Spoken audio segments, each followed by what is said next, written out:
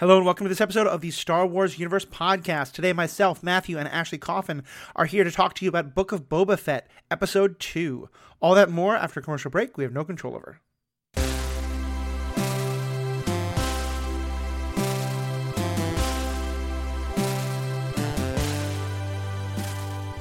Welcome back. I'm Matthew. I'm your host, joined as always by Ashley. And folks, just in case there was any doubt that Book of Boba Fett was going to have a very solid Western theme, today we had cowboys on horses robbing a train and a showdown on Main Street. That's clearly going to be a big thing later. Ashley, what did you think of this episode? I was like, wow, wow, wow, wow, wow. I loved it. You know, I love action. So I was like very, very pleased by this. And it also kind of reminded me of, what episode is it, 2 or 3 of Firefly? It's the train job. Yeah, it's everything that I loved. Yeah, there's a lot of cool stuff. I'm definitely enjoying the way the stories are playing out. There's a couple dynamics I'm not wild about, but we can definitely get to those. So what are the things you love most about it? I'm really enjoying his backstory with the Tusken Raiders. I love that, he officially got, accepted as one of them. I thought all of that was great. I thought he deserved it. I don't know. I love getting to learn what, I guess this whole season's just going to be about what happened to Boba Fett. And I kind of didn't know. I thought we were just moving forward from where we left him in Mando. Right. So it is really cool that we're getting his whole backstory, his middle backstory. Yeah. We made a joke last time with Paul about the Arrow TV show. And I think we're really doing that with where the idea is that, half the episode literally is going to be flashbacks of sort of what made him who he is today. And then half of it's going to be what's happening going forward. And what do you think of this? Like last time it went back and forth. Today it felt like it was just 2 parts. There was the part in the modern day and then the part in the back in the old days. How did you feel about this compared to last time? I actually preferred it. I liked just being in each story instead of getting invested and then pulled away, invested and then pulled away. So I thought that was a good change. Yeah, I think so. Especially because this time the 2 stories felt like it's interesting seeing both of them, but they weren't exactly connected, And I make the joke about Arrow, but it's I think the thing I'll go to the most in terms of this kind of storytelling. There were definitely episodes where it felt like the connections they were trying to draw between what was happening in the past and what was happening in the modern day were very shaky and didn't make any sense. So I kind of like that. I imagine that in future episodes, when there is a real connection to make, they'll make it. But otherwise, it's just going to be like half and half, and I'm okay with that. Me too. I really liked seeing how he got his new staff. The gaffy stick. And he judged it up a bit and put his own little personal touch on it. I appreciate it. And Boba, baby, love the new outfit. I was really enjoying. I really liked it. Yeah. And I love that one Tusken so much. I can't tell, they almost have a woman's stance. I would love if under all that was a woman, but I'm not sure. A female Tusken, because that one is just badass. Yeah. Well, that's one thing that I'm really interested in, because in the Kenobi book, which again is not canon, but is sort of clearly deeply informing a lot of where we're going, although it's not the only one, they do play with that idea, is that under all the wraps, you don't always know the gender of a person. And that I don't remember the details of it, but I remember being very impressed by they have a very different kind of idea of gender within the Tusken people. And so, yeah, I think that could definitely be a cool thing to go for. It's also, I think, very impressive that until the end of this, there is some Tusken speaking in a language that now Boba Fett can understand by the end of the episode. But for most of it, they're not speaking they're not speaking a language that any of us know, and yet we're still getting real differentiation among them. We're seeing really different personalities among who they are. It's cool. So I have some questions. Do we ever find out what's going on under there? Do we know what those people look like what that race looks like? Has it ever been described? As far as I know, it has never been described in canon.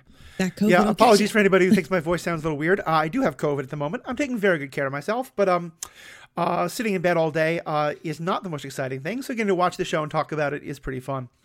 But we're going to keep this episode pretty short because my throat is not the best. Yeah, so I don't know. I think it's a real mystery, and I think one thing I know is that, again, in the books that are non-canon, because it looks kind of crazy that they wear that much material while they are in the desert.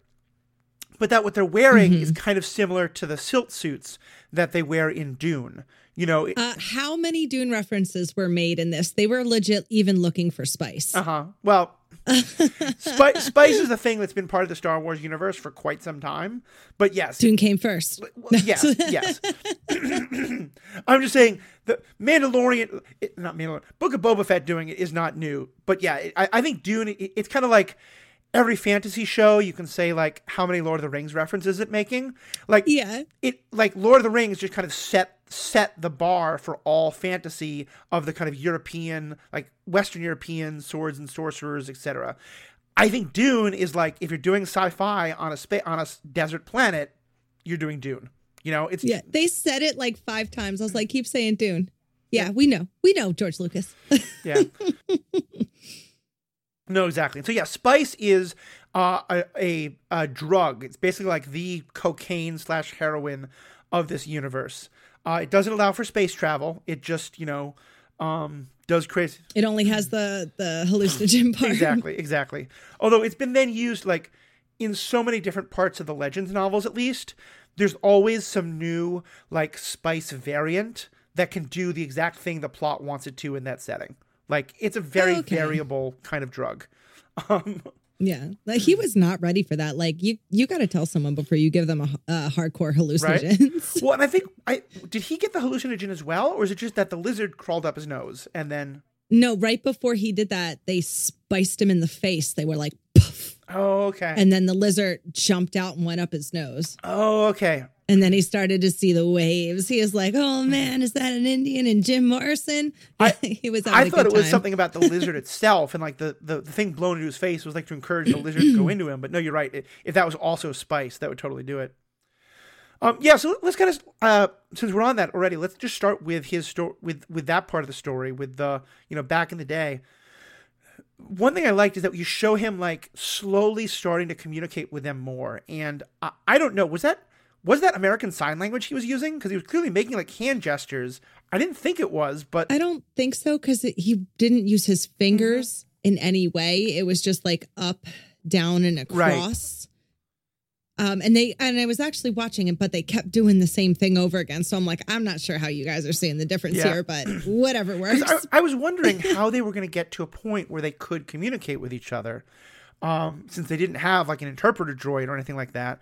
And I guess that the idea is just that as they spend more time with each other, they come to understand. So if it's like a totally made up gesture language that they're using, that would make some sense. Mm-hmm. Yeah. I don't know. I hope we explore that a little bit definitely. more. Because it would be easier for him to pick up hand gestures, but why would they be doing that to each other? Right. And how does he start to pick up on that? Because towards the end, we're getting a translation of what they're saying, and it's not just like me go there. It's fairly like philosophical concepts that they're explaining. So, yeah. For a second, I thought that the lizard was going to be like help him understand. It would be the babblefish, yeah. Well, so going back to what I was saying though, because you were asking about the what they are, and like, so I know that the stuff that he like. What he was being wrapped in, I was saying, is kind of like the silt suit on Dune, in that it's meant to preserve water. And so the idea is that like it's kind of wicking material that it like every time you sweat, like all the water is preserved, which is why the scene at the end where they open up the train and just all this water comes spilling out. I like imagine that happening on Dune. Like the Fremen would be like going nuts because like you can't waste this much water. And so like, and again, I don't expect them to be canonical to books that are not canon anymore. But if the whole idea is that this is a desert people who are, have built their entire culture around preserving water at all costs, I get what they were going for, but I felt like they wouldn't be celebrating in the water. They'd be like, no, stop that right now. It's very true. I guess they were like, when you got a million little pods of water around, it's not as important. Yeah, I guess so. But I would have figured out a way to like bring that part of the ship back to wherever I was going, or the train. Because they sure caught up with that train pretty quickly. Yeah. So what do you think of the story that we got of like the Tuskens are just kind of hanging out doing their thing? Like we're always told the Tuskens are raiders, but here it seems like the Tuskens are just hanging out doing their thing, and then the train goes through, and the train's the one that starts shooting at them. And so they only want to kind of go fight the train because the train is attacking them. What'd you feel about how that kind of story got told? Well, I do like that we're seeing like the whole different side of Tusken Raiders, if I can even call them Raiders anymore, or was that a name given to them? The Tuskens. I love what they did with it. Yeah. And I like that, him showing that he actually cares about them is what gets him initiated with them. Like, I thought the whole thing was very, the buildup was pleasing. Yeah. I don't know how else to say it. I definitely liked it. I think there were so many things in it that I felt were very intentional. Like, not only is this a sort of like Western kind of reference, but this is a like the expansion into the land of the natives, Native Americans reference, and like, because that was one thing that definitely happened was as the railroads were pushing further and further, like they would go into the territory and start just shooting people from the trains, and especially shooting the buffalo. And like the fact that the banthas look an awful lot like buffalo, like that did not seem at all coincidental to me in this. Like, I was like, if one more bantha gets killed, I'm almost glad Paul's not here. Yeah. There's a lot of sad parts with the banthas. Those poor banthas. It's very true. But I like that they're setting up that metaphor. But then I really want to see where it goes, because like, Dances with Wolves is and Last Samurai and movies like that are now kind of generally regarded as like deeply problematic for this idea of like the white man goes out among the natives and like out natives the natives and teaches them how to do everything great. And like, Boba Fett and the actor who plays him are not white, but he's human. And so I think that kind of like, it's like, it's not like the great white savior, it's the great human savior among the Tuskens. So I really liked the way it was going, and the way that he was kind of like all the stuff about like, now you have to pay taxes to go across their land. Like, you don't just have free reign. Having him be the like kind of taking over and be the spokesman for it, I didn't love. So I'm just hoping we get more of that going forward, because it felt a little like, why are you the one who just suddenly shows up and now you can decide everything for them? I see it in a different way. I feel like he was the only one who could communicate with those people, which is why they had him talk. I feel like he equally learned from them as much as he gave. It was give and take. And I feel like with that last Tusken coming, he wouldn't have stop that train if that Tusken fighter, the skirted one, didn't show up there. So I just feel like everything was equal. And I only think he was the spokesperson because he's the only one who could actually talk to them. I think you're right. I just wish I'd had like 30 seconds of them kind of like them asking him to speak for them. Something kind of makes that a little clear that this is not him, just his initiative. But I think it'll be interesting to see how that goes out going forward. So what do you think of the actual train job, the action scenes we got there? They were great. They're doing such a good job. All the CGI is great. Like even those little like dog things that they have, and everything looks so real. I really like the drone, the spidery drone. Yeah. The one that just at the first sign of danger is just like, nope, out the window. I'm gone. Bye. Yeah. Yeah. I mean, I thought that train was going pretty fast. So the only thing I was like, how did all of them, I turned to my husband and I was like, well, they're going to have a really hard time getting back. They blew up all never mind. There's 2 speeders left and everybody's already there. Yeah. Some of it I didn't quite know how there was a little bar that was close enough that he could literally walk there. And then, beat everybody up, steal those speeders. Apparently the 2 humans in the bar, that's a reference to something from one of the earlier books. I don't know the exact details, but if anyone was like, why are these 2 humans getting bullied? And then Boba's coming in and kicking everybody's ass. Yeah. I did love that he beat up the Sons of Tatooine, biker band. Very much gang. So. Very much so. They even had cuts. I didn't even realize that, but that's awesome. Yeah. My understanding of the laws of momentum is that tying a bunch of motorcycles to the back of one motorcycle actually won't work very well, but no. Yeah, that's how I felt. Like, it's the kind of thing where I think when I watch it again, there'll be a lot of little nitpicks that I can be like, it doesn't make sense, but who cared? It was a really fun action scene. Yeah. I liked the whole idea that you got this sort of like rocket boost that you can turn on every now and then when you need to go a little forward, and they had to like use that as a weapon kind of, and that was kind of fun. Mm-hmm. I liked him just training them how to do it. Right. I was like, that was me. I would immediately go backwards like, yeah, that was definitely pretty fun. And then again, it felt very much like the horse riding kind of aspects too. They basically turned those things into horses. especially because the whole like jumping from the back of one horse to another is very much a thing. That was hilarious. That happened many times. He just now. This is not from the Legends. This is from the canon and the Clone Wars and the Rebels. Did you recognize the people who were on that train? The kind of fish people? No. So that's a group called the Pikes. And the Pikes are, we mostly get introduced to them in Clone Wars, somewhat also in Rebels. Are you talking about the animated show? Yeah, the 2 animated shows, okay. which I haven't seen. When you were saying Clone Wars, I thought you meant, oh no, that's Attack of the Clones. Yeah, you have the movies, yeah. I saw some fish people in that one, but I don't recognize them. Yeah, I think this is the first time the Pikes have been live action. I'm not positive on that, but I think so. But anyway, I think it's very significant because they are another major criminal syndicate. So like by the time, like when we spend more time among all these different like criminal gangs, there's a couple of different ones. There's the Hutts. There's the one that Darth Maul takes over, and then there's the Pike Syndicate, and they actually were somewhat significant because they were to some extent involved with the capture and then killing of Sifo Dyas, who had been the person who eventually started the Jedi who first placed the order for the clones way back in. It gets very convoluted very fast, but for these purposes, I think all we need to know is like they're a criminal empire they're kind of halfway, but like they're a planet, but also and a race, but also we mostly know them as this criminal gang that often comes into conflict with the Hutts and with Black Sun, I think is the name of the other one. I'm going to look that up. Yeah, that's correct. With Black Sun is one of the other major criminal gangs. That's the one that Darth Maul becomes the head of. So yeah, it was just kind of fun, I thought, to see them. And like, I get for you, having them show up, like it didn't take you out of it to not know that backstory to them, right? It was just like, hey, here's yeah. Not at all. Yeah. You are like, why are they doing this? Mm-hmm. And where are they like coming from? Where's their base? Other than that, I was just like, we're aliens. Yeah, exactly. I think it's kind of funny. We just did the episode on The Witcher where we talked about like when it doesn't work out, where sometimes in The Witcher, they're kind of introducing you to concepts that you kind of need to have read the book to understand what's going on or played the video games to some extent.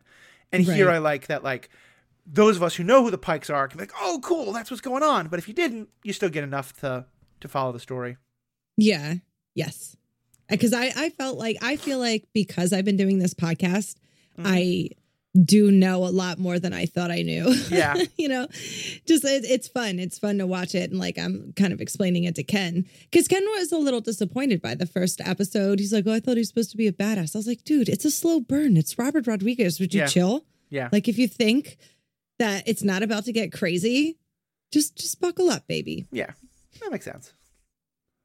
And I like this episode went really fast because there was a lot of action. It was fun. Mm-hmm. Yeah, definitely. And especially because like the action was all in this backstory. The first half of the story, there was almost no action. And I thought it also went really well. Is there anything more you want to talk about with the prequel? Or should we now get to the modern day? Let's jump to the beginning. Yeah. So first of all, on the topic of Robert Rodriguez, did you recognize his voice? Was he the mayor? Yeah, he's the voice of the mayor. Yeah, I thought so. Yeah, who's the mayor is of the race that used to be called the Hammerheads. We're now not supposed to call them that. They actually say in one point that that's kind of like an offensive name. It's the what the hell is the name? Ithorians. Ithorian. Yeah.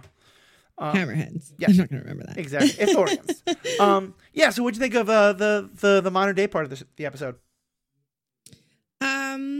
I love that they used the empty Rancor trap to like get that guy to sing like a canary. Uh-huh. He really didn't wait to see if it was in there or not. So I thought that was great, starting with the assassins. And he sang like a canary that it was the mayor, which we already kind of assumed. Mm-hmm. So, but was the mayor saying he didn't do it? Yeah, so that's my question is I'm now wondering, like, because I think what the mayor was saying was, I didn't do this. This is well, let me rephrase. I feel like you could take the mayor saying two things. One is, yeah, I tried to kill you, but trust me, I'm not your main concern. Or he was saying, I didn't try to kill you, and don't look at me. The family is the problem you have to deal with, and that's the Hutts coming back. And so, if it's the second one, I don't know then if it's that the assassin lied, which, sometimes they're like, okay, if I have to talk, I have a lie prepared. Or if it was that the assassin thought the mayor had hired them, but actually it's the Hutts. So I think we're not supposed to know yet. Mm-hmm. Okay. Mm-hmm. And then, so what's with are those Jabba the Hutt's brother and sister, or is that like Jabba Jr. and Jabina, like his kids? They said cousins. Cousins. Okay. Yeah, and this again is mostly from the animated stuff, but they've established that these are sort of the Hutts are the perception in the media of Sicilians as always being gangsters is obviously very not true. Right. But there's kind of the idea that like in this world or in this universe, Hutts are kind of the mythological idea of Sicilians. Like that they're a race and they live on this planet called Null Hutta, but there's a whole bunch of then crime families that are each run by so the different Hutt families all have conflict with each other. And these two, I guess, are cousins of Jabba, and so they like are the ones who want to take over now. Okay, that makes sense. But how doesn't it's been a while since Jabba was killed? Not that long, because this is all set I think 4 or 5 years after Return of the Jedi, right? Oh yeah, because this is still the Yes. This is all way before the sequel era. Okay. So yeah. Oh, it's confusing. It is, yeah. We have so many different timelines and stuff like that, and I kind of wish that there was different technology or something like that at least to help differentiate between. At least we have different X-wings and different TIE fighters and stuff, but down on the ground we don't have any of that. I have to say that was the most badass Wookiee I have ever seen in my entire life. That Wookiee was awesome. Yeah. Oh my God. I am super excited for that. Again, apparently, in the Legends canon, that Wookiee does show up. As someone who works, I think, with both Boba Fett and Darth Vader. I'm not really sure the details. Clearly, though, we're going to get some kind of conflict between that Wookiee and Boba Fett, and I'm 100% here for it. Oh, I hope the Wookiee jumps sides. That'd be cool. Or just get a badass fight with it, Yeah, that's true. I want Elvira the Blowout Wookiee to stay. Okay. He just had that sick poof. He was great. He had definitely been in a dry cleaner or something. There was a certain... all the fur was blown out. It was great. Yeah, he looked fabulous. So here's the question that I'm trying to figure out. If the whole point is you're kind of a crime family, if you're the person who's now in charge of everything, generally what that means is you have a criminal empire. You have all these people who report to you. You have contacts and spies and assassins, and you control the police or the businesses or all that. All Boba has done is walk into a building and kill the guy who was in charge of the building. I'm having trouble understanding, what is it that Boba and Fennec Shand have done that puts them in charge? Is it just that they've come in and said, we're in charge and no one's challenged them yet? I guess so, because they killed the last. Is it you have to kill the last and then you become the new Hun? I guess. They killed Bib Fortuna, who was, I guess, just kind of a care. I guess the whole point was the Hutts just didn't really care until someone else came along, and now they're kind of back. Yeah, which to me is weird. Why wouldn't you come try to take Bib Fortuna out of power? Right. I'm guessing the idea is that Bib Fortuna was sending them a big kickback. That he was still kind of since he'd worked for Jabba, he was probably still happy to be kind of a minion of the Hutts. Now, we haven't seen the Hutts on screen since the 80s with Return of the Jedi, and the effects that were pretty damn good in the 80s today are a little eyebrow worthy. What'd you think of the Hutts showing up on screen in this? I'm always going to go for a puppeteered moment over a CGI moment. I don't know. I just think it looks more real. Yeah. They looked, what I expected them to look like. They had a little flourishes, lip rings or whatever, or makeup. I don't know. They were, I just feel I'm interested to see the behind the scenes of this to see how much of that was puppet or if it was all CGI. Because if some of it was puppet, it looked really good. It's just the mouth and eyes when you do CGI, it just doesn't look the same. Something looked I really liked the voices, especially because in the Clone Wars, they often had them speaking English and not speaking Huttese. And one of the main ones was, I think his name was Zero the Hutt, Ziro, and he spoke in this well, I just want to be in charge of everything. It was just horrendously not what a Hutt should sound like. So I feel at least there was that sort of intimidation in the voice and the manner. But yeah, something something about looking at them did not quite feel right. Yeah. Okay, good. I'm glad you got that too. I also don't quite get, like, they kept talking about a litter, to be carried, like, and then they showed up with an actual one where like a whole bunch of slaves are carrying it. But like, wasn't enough. Yeah. I don't know how they picked that up. Well, that was my question is like, we know that the hovercraft technology exists in this world very widely. Is it just 100% a flex to be like, I don't need that. I have these people carrying me. Like, oh yeah. That's why Fennec was like, you should be being carried around. Right. He's like, I don't do that. I walk, Boba says, but not them. And I don't get how 12, it looked like maybe 12 of their people were carrying them around. I was like, no, yeah. I don't care how much you're shaking or to make it look like you're straining. There's no way. That's like two, I don't even know, 2 pickup trucks or 2 elephants. I don't know how much that weighs, but it's not enough for 12 people to walk around. Yeah, that was like, is that really like, is there like some hover lifts there, but they just have the people again for the flex? Like, I'm not quite sure. But yeah, with her little fan, which was ridiculously tiny. Like, if you're gonna have a fan, you need a flap, hello uglies, like big fan. Yeah, Jabba. Not this. Jabba had like a huge one that someone was like holding and fanning him with, but maybe they're too weak. Could be. Yeah, so I'm interested to see how that's going to play out. I'm liking the dynamics.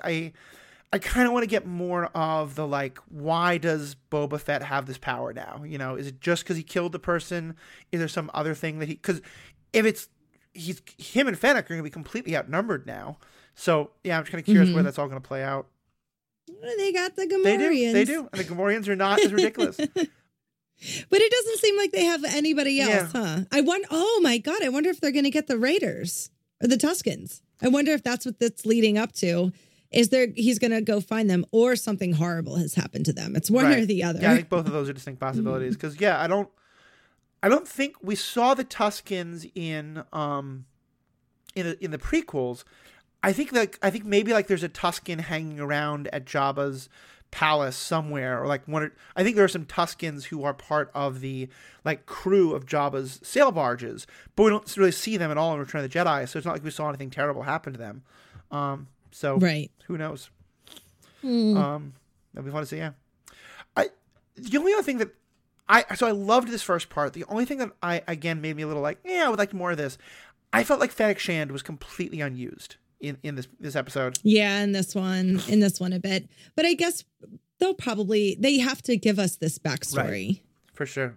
And nothing really happened in the beginning. Like, they had a couple things. She was obviously dominating the entire beginning, like pushing the guy down the thing. Oh, she's so smart. But yeah. And I told my husband, I was like, she's 58. He's like, I don't believe that. I was like, yes, that queen is 58 and she is just still tearing things up. Like, I love her. Late 40s, Ming. No, she is 58. Michelle Yeoh is 59. Like, these ladies are crushing it. Don't tell me that they, yoga and all that kind of stuff doesn't keep you young. That or they're like bathing in a batch of Illuminati lotion. I don't know, but they look great. Yeah, she's born in 1963, so 73, 83, 93, 2003. Yeah, that's that. Almost 60. Yeah, almost 60. Not a wrinkle. Tell me your secret, girl. I'm guessing it involves an awful amount of money.